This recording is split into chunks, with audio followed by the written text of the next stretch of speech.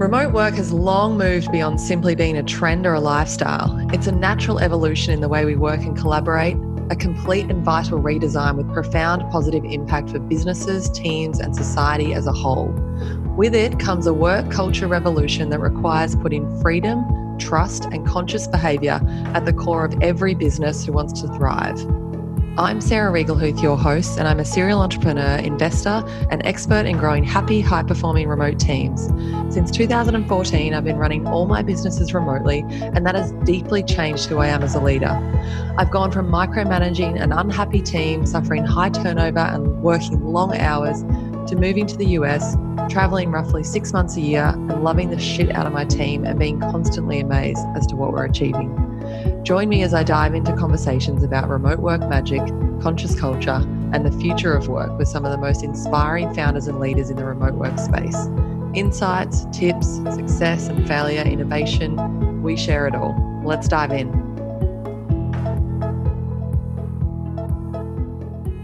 Welcome to this episode of Conscious Culture. I have my guest today, Jordan Carroll, who is a friend I connected with recently through Plumia, which is the first internet country. That's a whole other rabbit hole that Jordan and I didn't talk about that I could talk about. But yeah, there's a group of us that are working on this concept and idea of citizenship of an internet country versus or alongside your country of nationality or residence. So yeah, that's pretty cool. But we met through that. There's a whole group of people who live more remotely, more globally minded, and that are involved in the founding of that.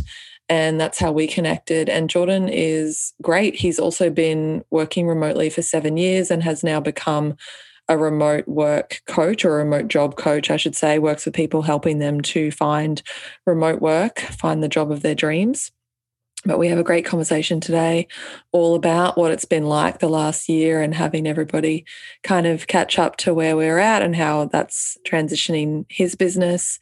And yeah, just some other good stuff around how to actually, he's a wealth of knowledge around how to actually find that remote job of your dreams. So enjoy the episode.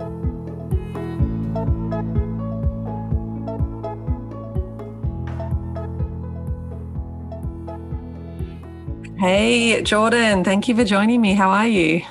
Sarah, I am doing wonderful. Thanks so much for having me on. Dialing in from Mexico. Mexico. Yeah, I love Mexico, it. buenas tardes. ¿Cómo estás?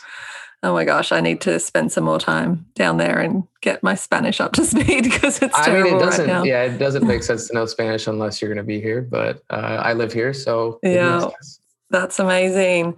Well, it actually snowed in Austin yesterday, so I'm guessing that you have nicer weather than we have here. Yeah, about almost probably 80 degrees. Nice. It's been raining, but even when it rains here, it's actually nice because it's still warm. So cool. Well, I'm super excited to have you on the show. You are a remote work coach, I guess is the best way to describe what you do, but I will let you actually do that. I'd love to hear a little bit more about your background, which we'll dive into in a minute. But yeah, I'm excited to have you on the show. I think it's a different perspective than what we've had. Obviously, the world has completely shifted in the last 12 months. You and I have been living this more remote, nomadic lifestyle for a long time. And it's been super interesting for us people like us, I should say, to watch the rest of the world catch up. So I just think there's so much knowledge that you can share with us and everything. But let's start with how you even got to be a remote work coach living in Mexico, living the dream in Mexico. Yeah, well, I've been remote for close to 7 years now. And throughout that journey, I've worked for a Fortune 100 company remotely as an employee. I've worked for a fully distributed remote travel company with about 150 employees. And I've worked for other startups, and I've worked for my own companies. So I've had a wide range of experience working remotely, and not only for myself, but as an employee. So I think that gave me a really interesting perspective to become what I call as my alter ego, as the remote job coach. So, I like to help high performers learn an actual process for how to find remote work, legitimate remote jobs that they can do from anywhere. So that's what I focus on. And I look at a lot of my experiences over the course of the 7 years working remotely. And especially when I look at myself being an employee, I didn't apply to any of those positions. I always had a referral and always used my network to get positions. So the methodology in which I teach is similar to how, a lot of people view job searching. It's much more effective to get a referral. But when it comes to remote work, a lot of people haven't known what types of resources they should be using that are different than, Indeed or Monster or going to a career fair or, whatever the things that we've done in the past. Those have shifted as remote work has become more prevalent. So I'm super excited actually that we've seen this acceleration in remote work, because a lot more companies are going to be offering remote work to employees, but that means that there's going to be a lot more competition. So now you really have to stand out, and you also need to have remote skills and an ability to be a valuable employee to these types of companies. Yeah. And I think I would imagine that the way that you're working with people has shifted a little bit, because before there was probably, techniques and tools and tactics that you had to use in a world that largely wasn't remote. Whereas now it's like, okay, like you said, cutting through is different now. And where do we find there's a lot more job sites and so much more technology, just like remotely, like our technology. There's so much more popping up now, so many more options and opportunities for people, but that's also just creating more layers of complexity that you can help guide people through. Yeah, it's like you said, it's the other end of the sword there. It's a lot of noise, and it creates this really kind of chaotic atmosphere where if you don't know exactly what information to use to actually hold as truth, then it can be even more daunting as a job seeker. So with that change comes other change, and my methods have had to adapt, but so has everybody else's. And I'm actually still overall grateful for what's happened. What I find is interesting too is a lot of these companies are like, yeah, well, we'll do remote now, but then after the pandemic, we're all coming back to the office. So you'll find that the policy and the culture and the attitude hasn't caught up to the need yet. Like the physical environment may have changed, but there's still like a lot of companies are holding on desperately for the office culture and whatever other policies that they had in place, and they're forcing people to come back. So we'll see how that turns out. And that's definitely got to be a consideration for people. I mean, I know anecdotally just a lot of people that I speak with, and then we also did our survey, but largely professionals are not wanting to go back to the office. And if you are in the process right now of finding new employment, you're job hunting or whatever, it's like, how do you be sure that new job isn't going to turn around in 6, 12, 18 months and be like, all right, you now need to be office-based? Is that something that's coming up a lot? Yeah, it's super interesting. And I look at it from the company perspective. I'm like, why the hell would you say that to people? Like, why would you put them in a position where we're in this, like, I understand the need for a hybrid environment where you have some people in the office and you have some people remote. But I think we're all going towards this point where there should be a lot more choice. And if someone can get their work done, why does it matter that they come to an office or not if they're getting the work done? Yeah, exactly. I don't believe in fully remote for everything, because I don't think that I think again, the office does have a place for some people. They do like to go to the office. And I talk to some people who do want to go back, but talk to a larger majority of people who are like, I'm only finding these positions that with these companies that say I have to come back now, or I'm going to eventually come back. And that terrifies me.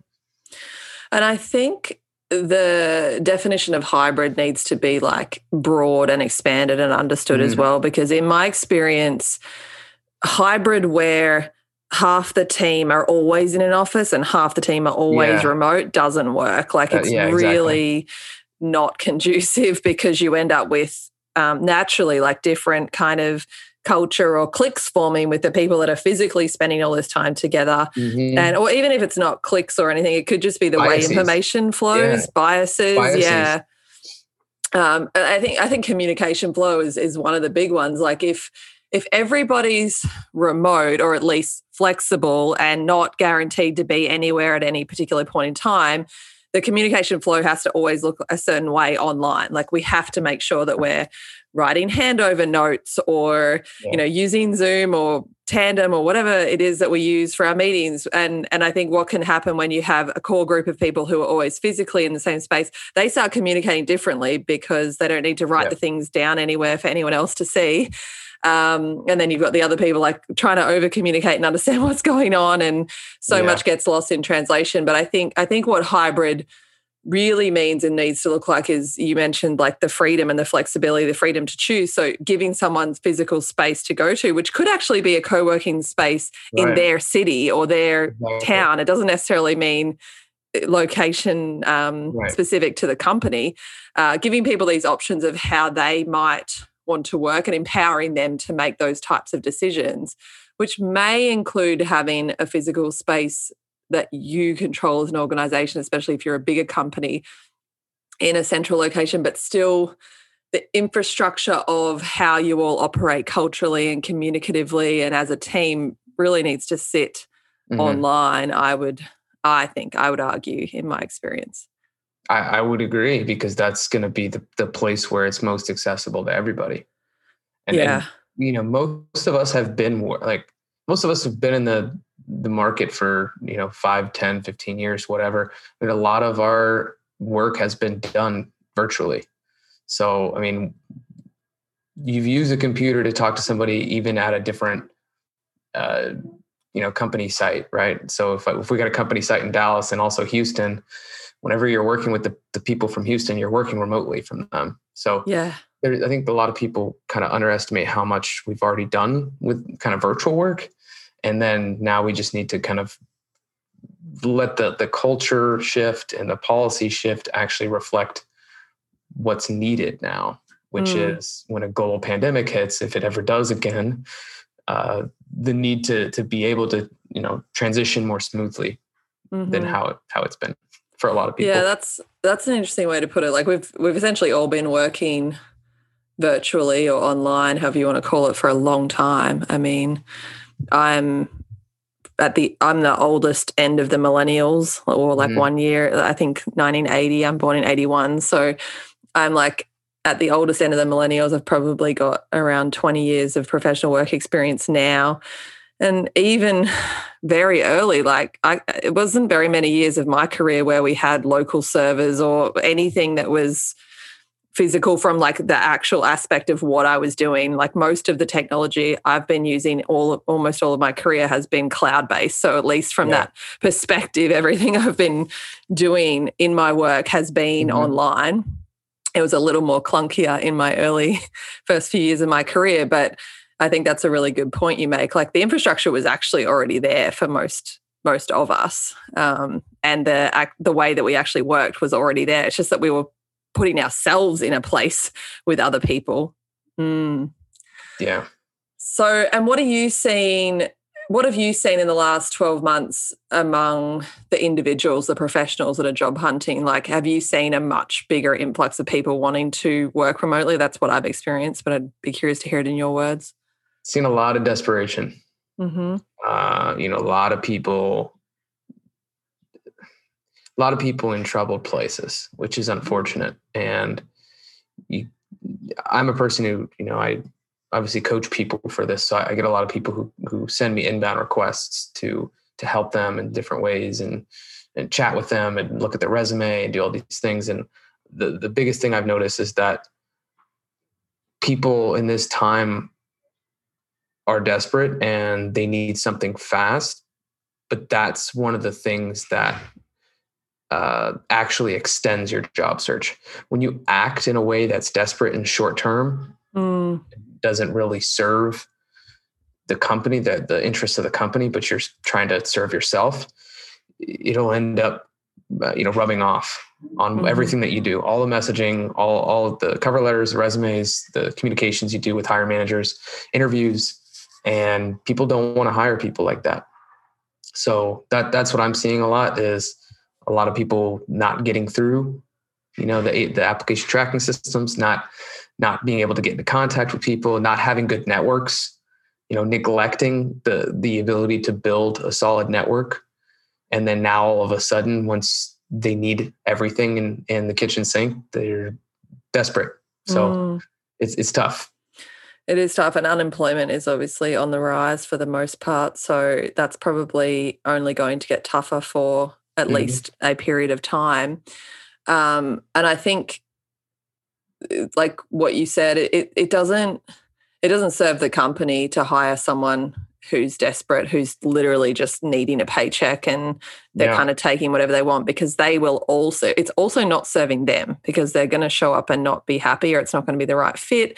And ultimately they'll then be hunting for something else and leave. So I'm so about culture fit being the number one kind of thing that makes the difference and results in higher performing companies, which means people's jobs are more secure ultimately anyway. So I think, if you could talk to that a little bit around how do you coach people through finding that culture fit and taking time? Like, how do individuals actually look for the right companies and understand the places that they may get to work and what they would be like?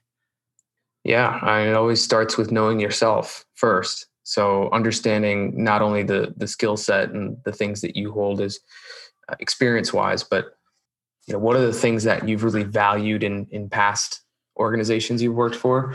What are the things that you've despised, right?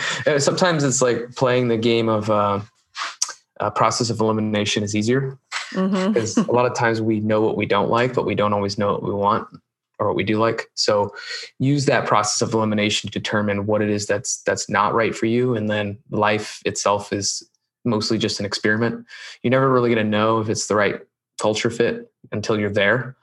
But you can take a lot of educated guesses based on, I think a great way to look at it is joining email newsletters, joining as a customer if you can, trying to soak up, get into the ecosystem of how they send out the messages to the clients. What is it that they care about within their marketing, things like that, and then get to know people that actually work at the organization. That's the big one.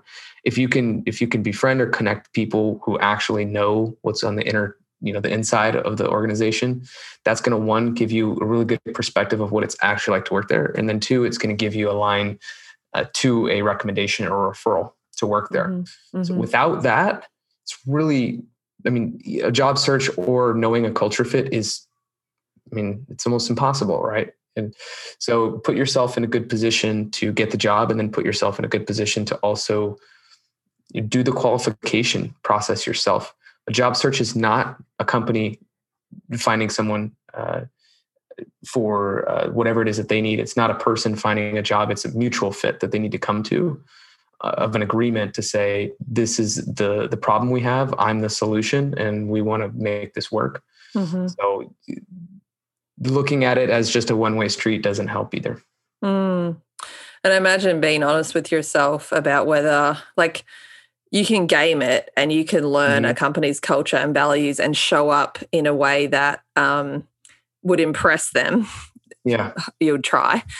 But, like, is that your truth? Is that honestly who you are and how you are? Because, winning the game is getting the job, but then you won't actually thrive there. I think that's something really important to consider. It's almost like dating, right? Like, you can show up on a first date and, like, if you're really clever, you can probably figure out how to be that girl or that guy that other person will find attractive. But if you're not being yourself, the longevity of that connection and the challenge that's going to actually come about as you move forward, if you're not in your truth with who you are, is just going to be there the whole time.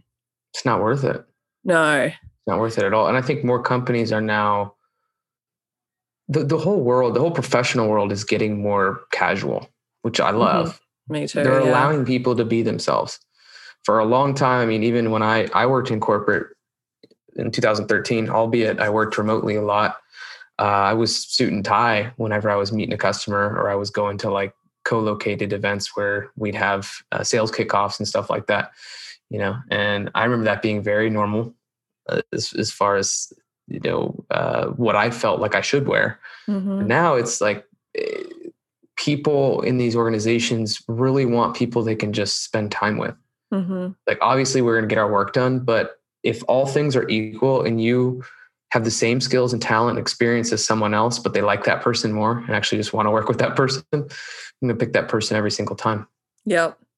Yeah, I think we've moved to a place where we understand that, I used to think, because I was in financial advice for 17 years, I also wore like suits and things for the first part of my career, and then eventually sort of started stepping into my own. And it was definitely unique in that industry because I would turn up to conferences and speak on stage or whatever and not be wearing the corporate attire that everybody else was. Mm-hmm. But I would always reiterate to people, like, my brain hasn't changed. Who I am as a person hasn't changed because I'm wearing different clothes. I still have the finance degree. I still have, in fact, I have more experience now because I've been doing it longer. My ability to connect with people, my ability to give sound financial advice doesn't change because I'm more comfortable and feel more myself dressing like this. Actually, it's expansive for me. So I'm so happy that that part of the world is shifting and evolving. And it's not to say that, like, if a suit is what makes you feel like crushing it, then that's absolutely what you should be wearing. But if it's a uniform, no, like, we don't need to wear uniforms. I think that goes back to choice. That's what remote work's all about. This is about choice. So the moment that things are going away from choice, then it's time to kind of look at that and say, is this for the benefit of the organization, or are we doing this just because this is what's always been done, right? And I think one difficult thing for a lot of people this past year has been, this hasn't really been remote work. I mean, this has been like, you're stuck at home, locked in your house work, which, is not the essence of remote work that we've come to love and know. So I think if we can get back on track with the world feeling more okay with choice and people having the personal liberty to make choices, that's going to be better for everybody, in my opinion. Yeah, well, I'm 100% in agreement with that. I mean, that's the whole reason why, probably for you as well, why we ended up working remotely before everybody else did, because I wanted the freedom to be where I wanted to be. Once again, because I'm in Bali in a bikini doesn't mean my ability to run a company is any different to what it would be if I was in an office in Melbourne, Australia, or in New York City, or wherever it might be.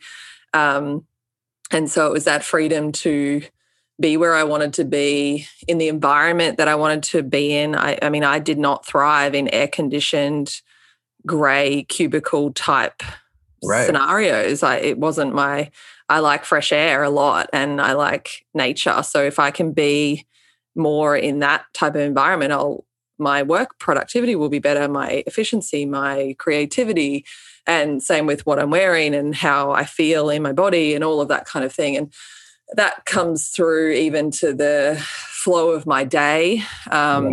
Sitting down for an 8-hour chunk straight is actually what I do some days, but not all days. There are a couple of days a week where I usually really like to do that because my energy is on point those days. But I love to have the freedom and the choice to kind of get up early and work some days, or work into the evening sometimes, or take a break in the afternoon to go, I don't know, for a ski and then get back and work later. And I have no problem with anyone in my team living that same way. I think that can be really scary for leaders to let go of the reins a little bit. And I think that's what we're seeing. Obviously, a lot of companies and leaders are still wrangling with like, whoa, can this actually work? I think they're starting to see that it does, but it's a transition. Yeah.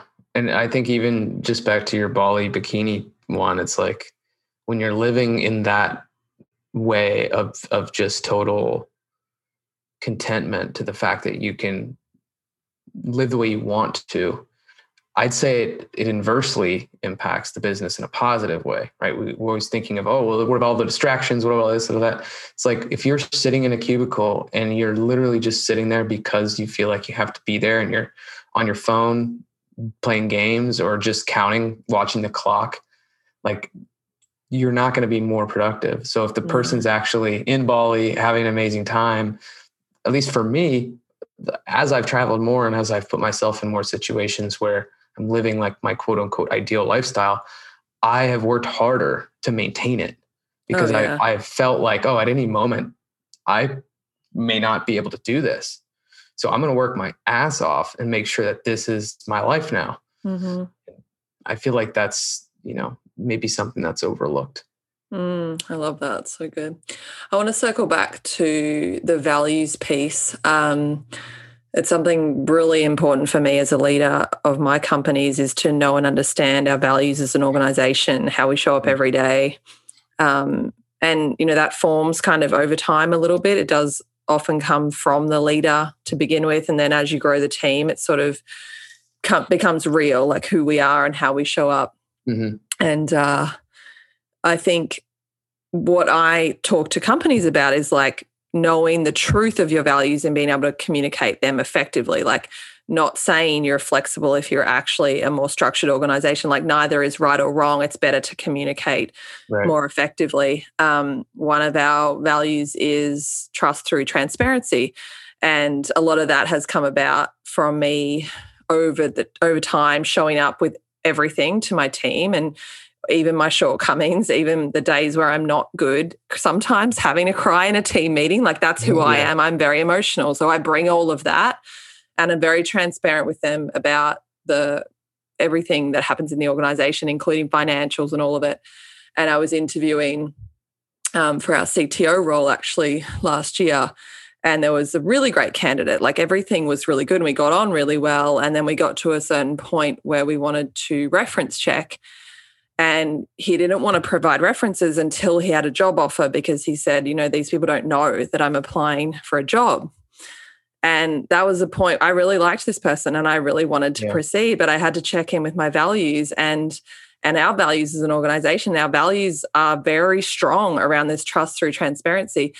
And when people leave our organization, it's something that we all know about and we help and guide and we navigate the transition together. And so I explained that to him and said, like, this is one of our really important values. So we're kind of hitting a point here where I'm not sure that we can go forward because what you're saying is you're not transparent with people and you're not comfortable with being transparent with them.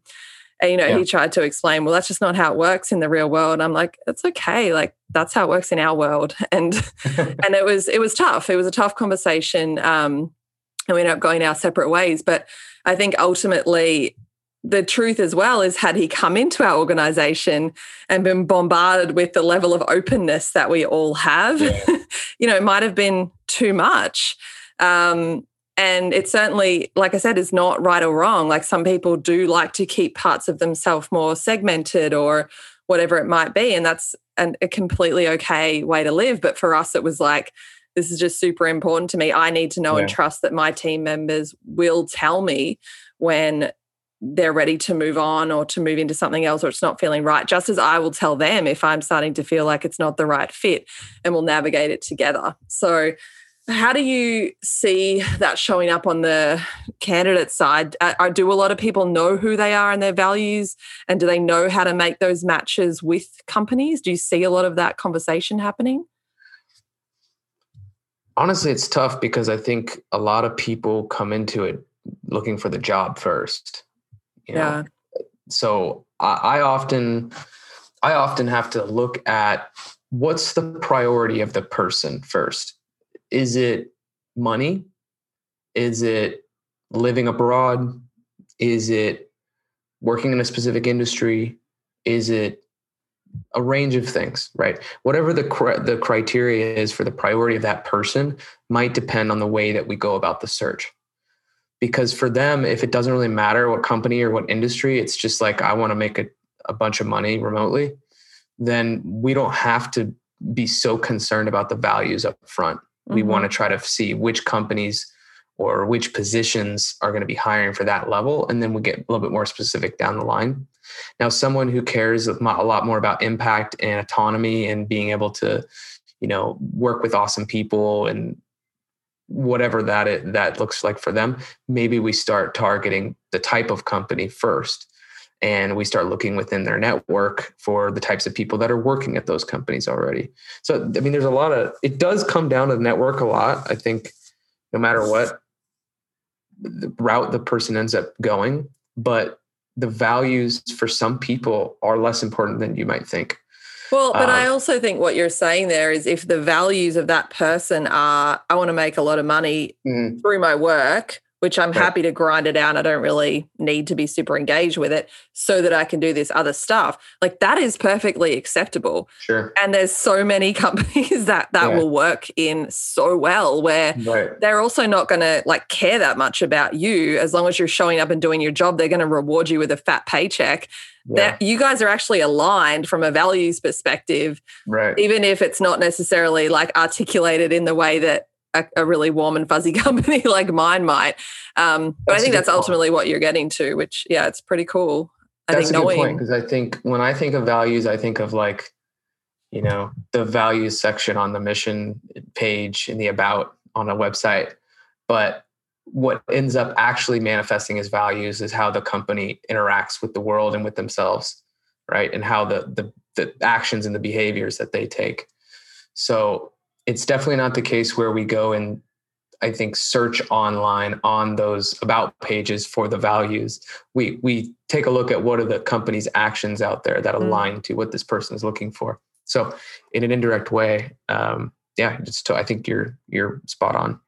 Well, and I think it's like the values piece is probably the culture evolution that we saw that's prior to kind of the conscious culture evolution that's emerging right now, which was this like we need to have a vision and a mission and values, which is great. It is really important, but a lot of them became like tick box exercises and a lot of them put aspirational values on there. Yeah.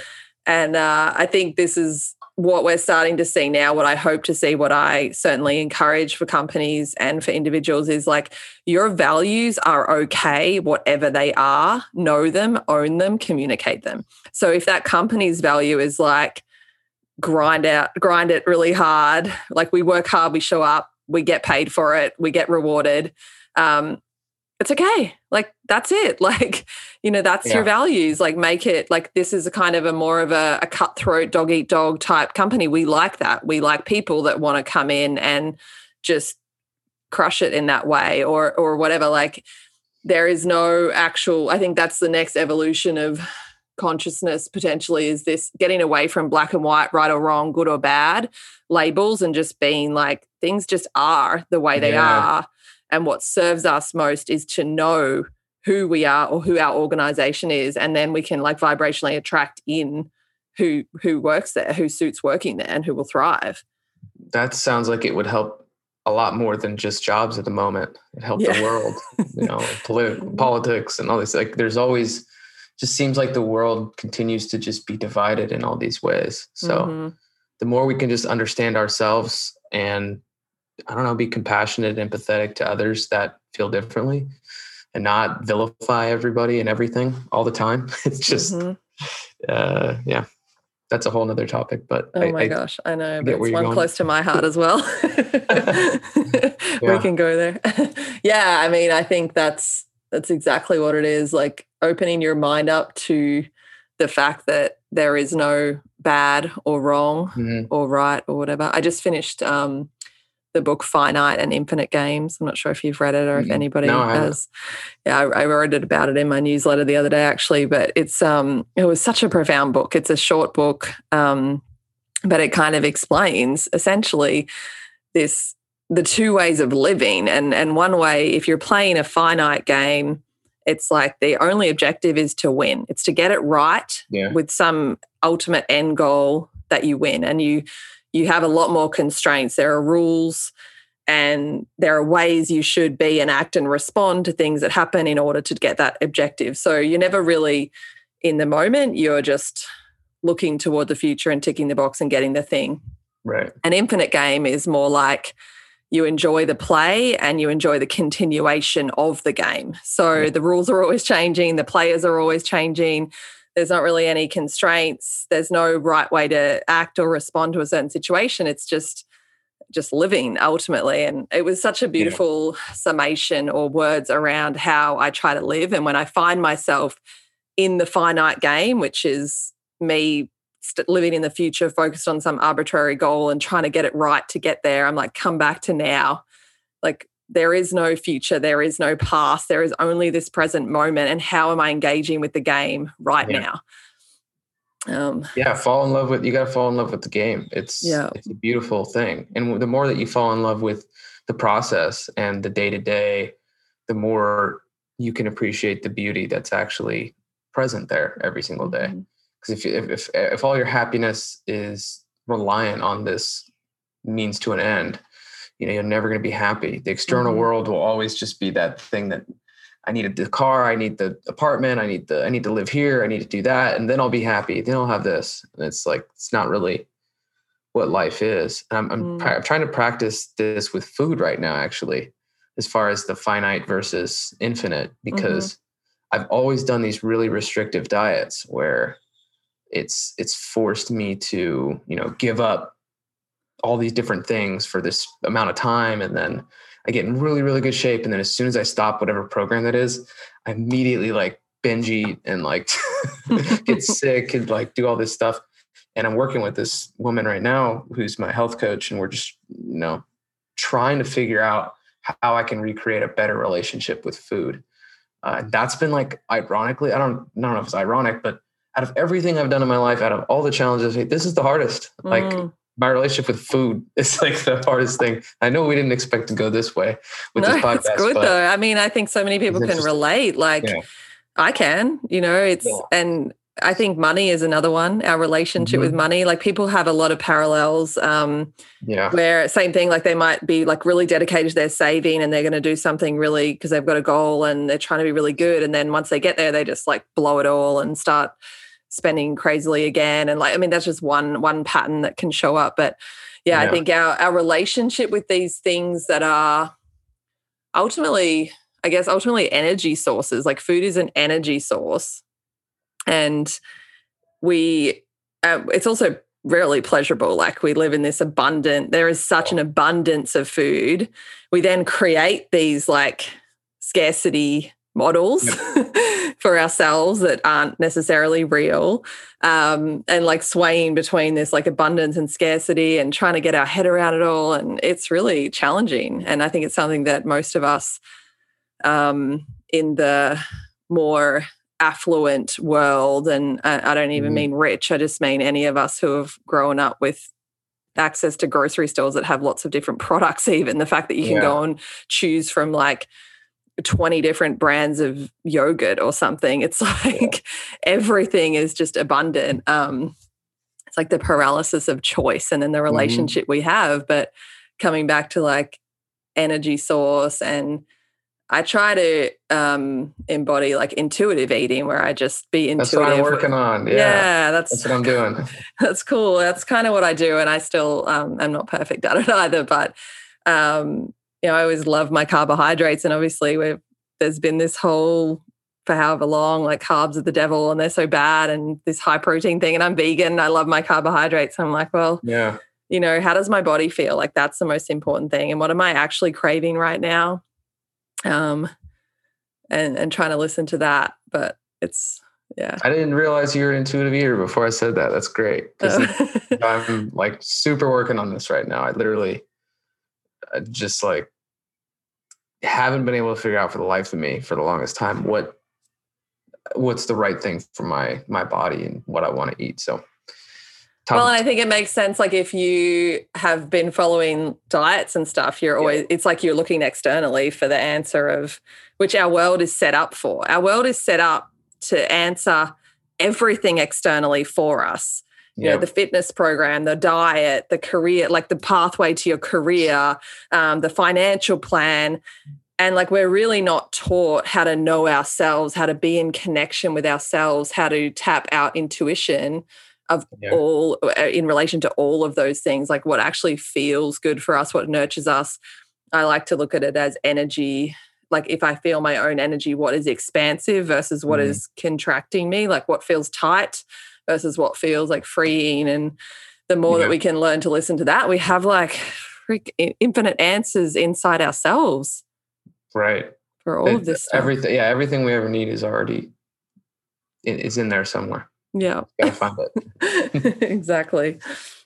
Oh, that's cool. Well, I think on that note, we can probably wrap up or end up going down the rabbit hole of food and all sorts of things. But It was really cool talking with you, Jordan. Thank you so much for coming on the show.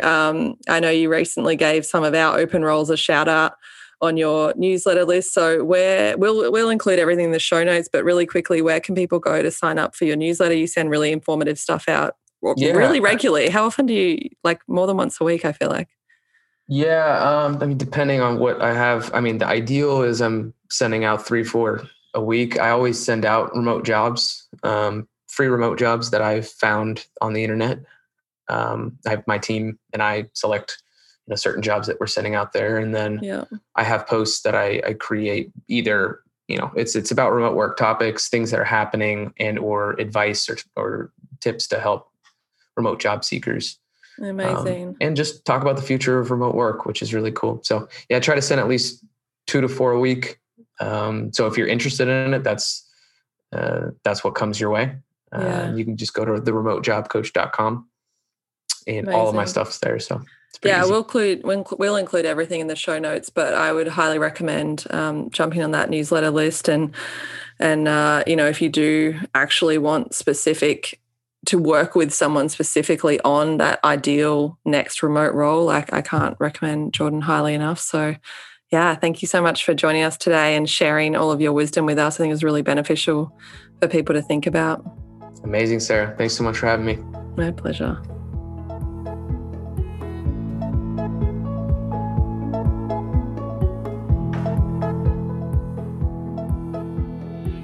Thank you so much for tuning in. I hope you enjoyed that conversation with myself and fellow kindred spirit, Jordan Carroll.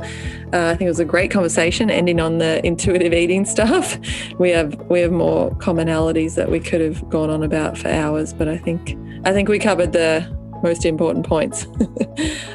If you like the show, I would love it and appreciate it if you give me a 5-star rating on whatever platform you listen on. And as always, thank you for tuning in. What else have I got for you today? Grow My Team is running more of our leadership programs, our transitioning from manager to leader program. It's all about conscious leadership and developing that muscle within your leadership ability. Really great for founders and their team leaders within their organization to do together, or to send your new or developing leaders or even more experienced leaders. It's a 6-week program, 90-minute sessions every single week in small groups of 6 to 8. We do keep them small to encourage and incorporate peer mentoring as part of the curriculum, along with everything that we're providing. But the feedback has been amazing. I highly recommend it. I've put all of my team through my own program. The Growmotely team are going to start going through it too now. Well, I say my own program, it wasn't developed by me. It was developed by Janine Tracy, who is very, very experienced in this area, and she delivers the program. She's fantastic. So the link will be in the show notes for that as well, but do check that out. It's $1,997 for the 6 weeks. So it is a really fantastic value for what you'll get, totally transitioning your leadership style or the leadership style of your team. And that's it for this episode. So thank you again for tuning in.